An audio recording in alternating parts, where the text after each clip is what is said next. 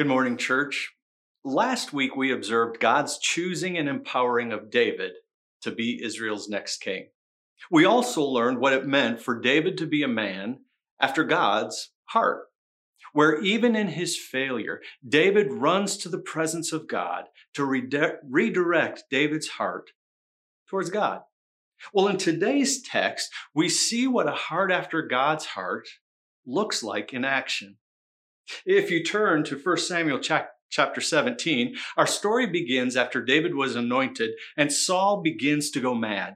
The people thought music would soothe Saul, so David was asked to play his harp for Saul. And God was drawing David into the palace to groom him to be the future king. It was at this time when the Philistines invaded the land. Now, it was an unfair fight from the very beginning. See, the Philistines had craftsmen who turned iron into swords, spears with metal points, and they built chariots and shields of metal. Well, Israel did not have this. Israel had slingshots, they had farming tools and wood javelins to fight with.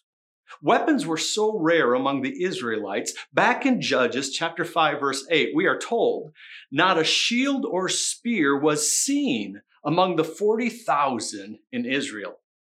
Now I picture this battle being like the 6th grade Joplin football team taking on the Fighting Irish of Notre Dame. It was going to be a blowout. It was over before it even started. With such advanced military technology, the Philistines were traveling throughout the Middle East easily defeating villages, cities, and nations for the purpose of taking their resources. Think of the Philistines as parasites, parasites who were feasting off other nations to make their life more comfortable because they didn't want to plant. They did not want to farm themselves. And that's what's happening here. The Philistines arrive at Israel's front door wanting to take Israel's crops, their cattle, and their possessions. By now, the Philistines have advanced so far into Israel's territory, Israel had to do something. So King Saul sends out the call to arms. Every able-bodied man came to the king's side to do as King Saul commanded, including David's older brothers. Remember, he's the youngest. If you were there that day, it would have been quite a sight to behold. Thousands and thousands of Israelites gathered on one side of the valley, and thousands of Philistines gathered on the other side of the valley. As the Israelites were getting ready, pitching their tents and preparing for battle, the sea of the Philistine warriors began to part, and you could hear across the valley cheering that grew louder and louder. Well, what was all the excitement about? Their champion warrior had arrived, and he was walking down the middle of the soldiers. It was the giant Goliath. Oh, he was immense. He had a height over 9 feet tall. His legs, they looked like they were cut out of marble. His arms looked like tree trunks. In fact, when you saw Goliath, he wore a shirt of bronze that weighed 125 pounds. Many of Israel's own soldiers didn't even weigh 125 pounds. He had a bronze helmet to protect his head.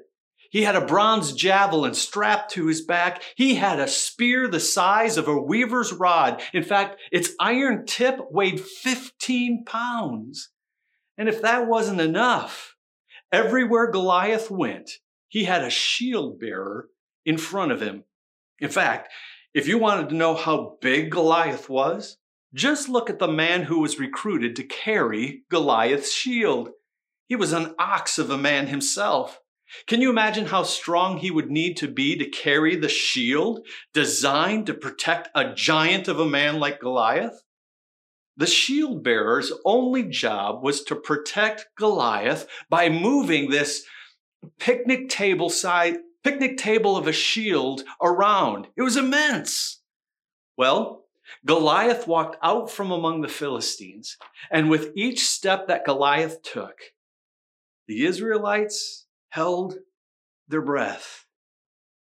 With smugness on his face, Goliath looked at the tiny Israelites from with their pitchforks and slingshots, and he laughed, knowing they had no rival. Israel had no rival that could compete with him, who could defeat him. And so Goliath yelled out, "You servants of Saul, why should we all fight? You send me your champion. If he defeats me, then we will all serve you. But if I defeat him, you will all serve us. Send me your champion and let's do battle. Winner takes all." No one from Israel budged. Every soldier turned their eyes to the ground, avoiding eye contact with King Saul for fear that they would be chosen to fight Goliath. I mean, look at the size of him. Would you go out and fight Goliath? The next morning, Saul decided he had to do something. So he gathered all his soldiers together and he tried his best to motivate them. He said, "Come on, guys. We've done it before. Let's do it again." And the Israelite soldiers, they started stomping and they started snorting like war horses ready to charge into battle. And with confidence, they marched down the hill in unison. Israel looked incredibly impressive. But then Goliath came out of his tent and he walked on to the battlefield. Remember that confident stomping and snorting from Israel? Well, it quickly turned to whimpers, excuses, and the decision to head back to camp for an early lunch. And this is what happened time and time again. Goliath came out in the morning and Israel didn't want to take him on. He came out at night and Israel didn't want to take him on. 5 days, 10 days, 20 days, twice a day for 30 days. Goliath came out and defied the armies of Israel. Like a bully on the playground, Goliath taunted and swore by his gods that he would tear Israel apart. He yelled, "Where is your champion?" And nobody from Israel volunteered. Since Saul's motivational speech earlier didn't work, he decided to give his army additional incentive. He said, "I'm going to reward the person who decides to take on Goliath with riches. I'm also going to give him my daughter in marriage. And if that isn't enough, the man who takes on Goliath will be exempt from paying taxes his whole life." But still, no one was willing to fight Goliath.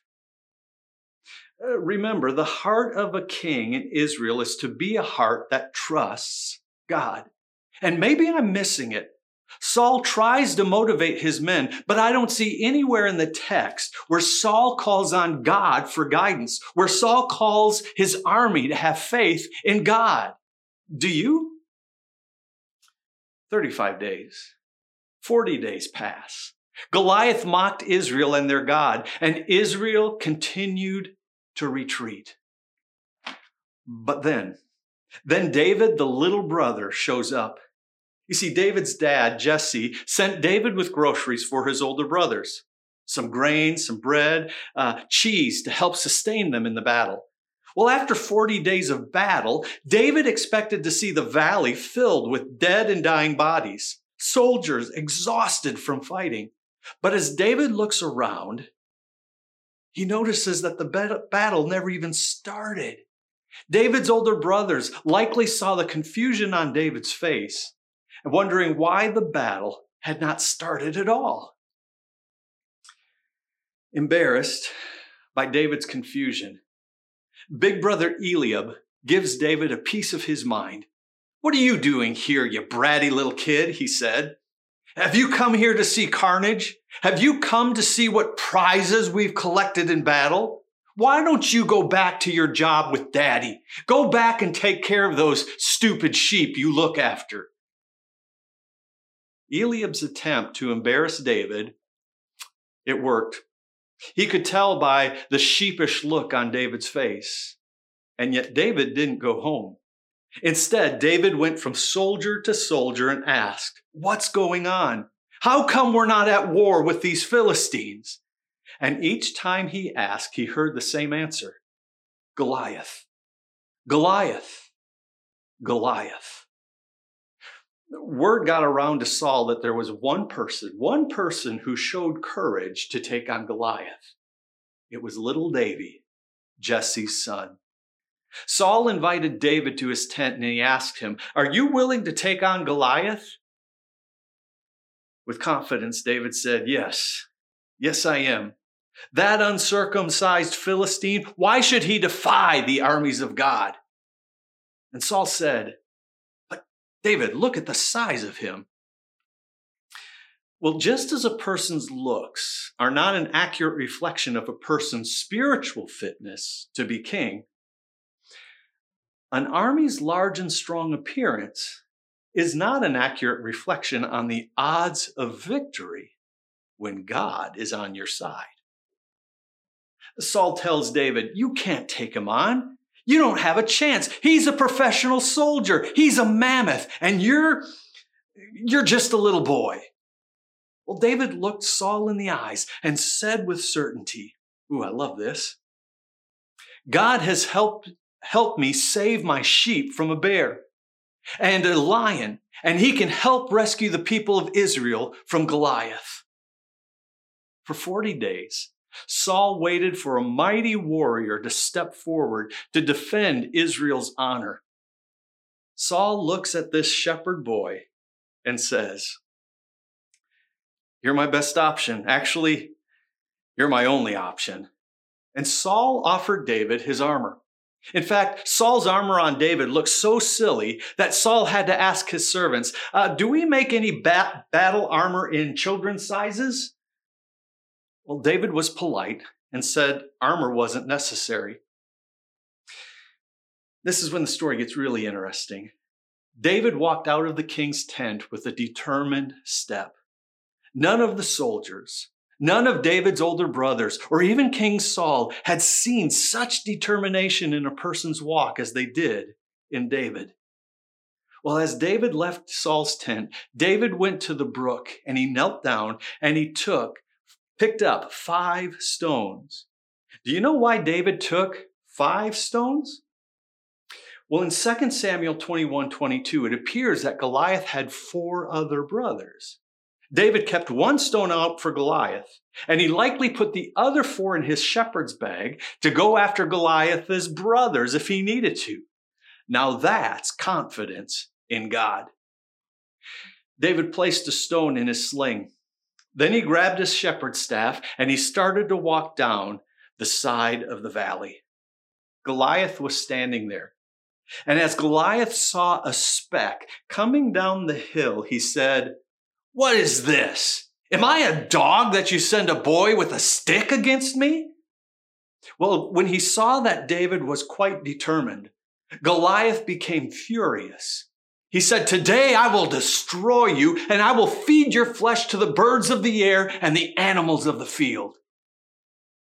David looked Goliath in the eyes, and he said, "You come against me with sword and spear, but I come against you in the name of the Lord Almighty. Today he will deliver you into my hands, and I will feed you and the Philistine army to the birds of the air and the beasts of the field. And the whole world will know there is a God in Israel, and the battle belongs to him." Powerful. The confidence of this boy caused Goliath's anger to rage. No one had ever talked to Goliath like this before. Confident of victory before the battle even began. Goliath didn't know what to do with it. Goliath began to move about, which was a bit of a challenge for the guy carrying his shield. For as Goliath moved, David moved. When Goliath began to run towards David, the Israelites recognized the genius of David's battle plan. Get the picture. You see, the Philistines didn't fight with bow and arrow, which would give them the ability to fight from a distance. No, the way they fought with sword and spear. So to fight, they needed to get close, and David knew that. David stayed far enough away so Goliath couldn't get to him.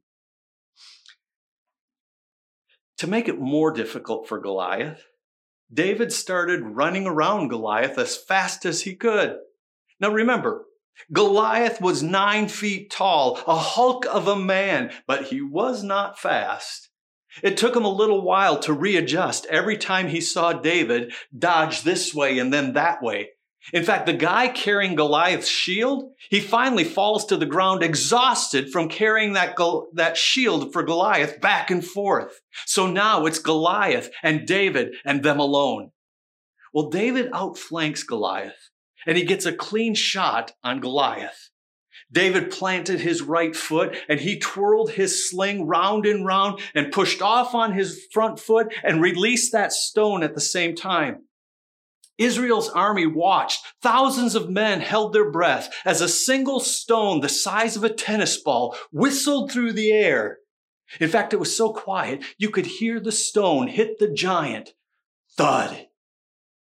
Goliath's eyes went wide. His knees buckled and he was down on his face. Without a moment's hesitation, David sprinted to Goliath and he pulled Goliath's own sword out of the scabbard and he cut off the giant's head and he held it high up in the air by the hair.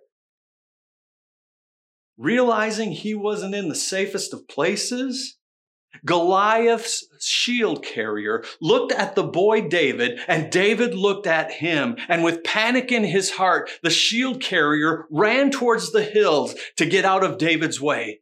And the rest of the Philistines took one look at what happened, and they started running for home. Oh, you should see the other side of the battlefield where Israel is. In shock and awe themselves, the army of Israel stood amazed. And it finally dawned on them that if that's what God can do through a little Davy, imagine what God could do through all of them. And for the first time in 40 days, the army of Israel let out a war cry.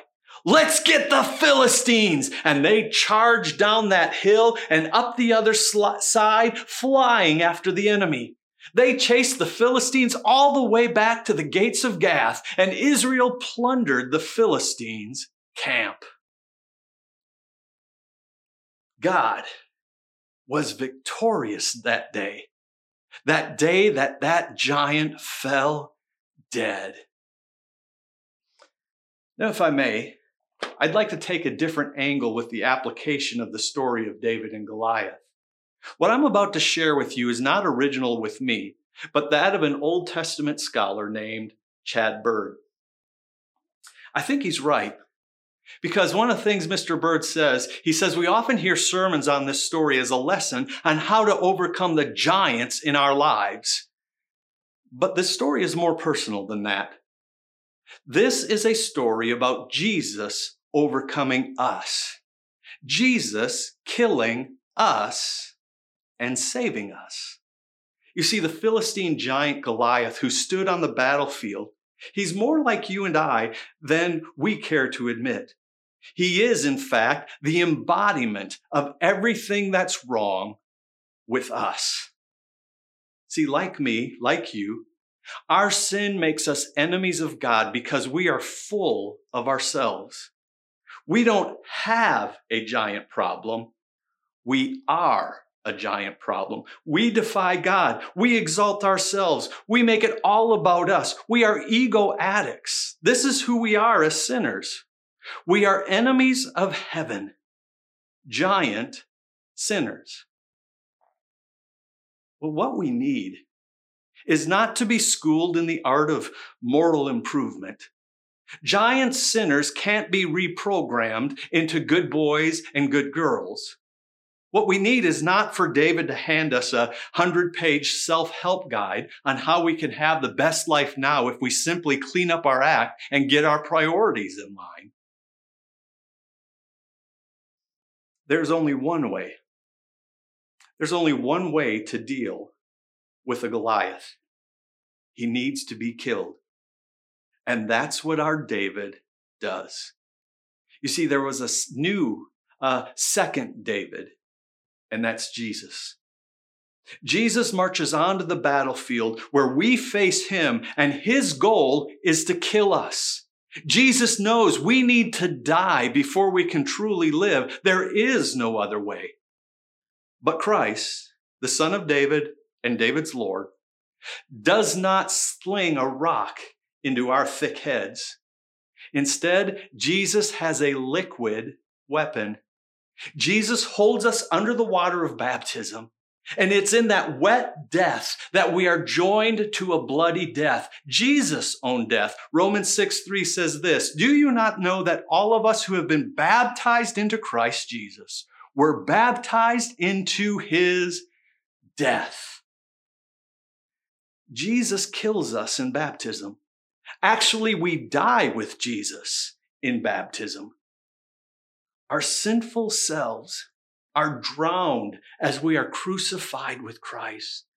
Our David, Jesus, wraps his arms around our Goliath selves and he plunges us into the watery grave with him.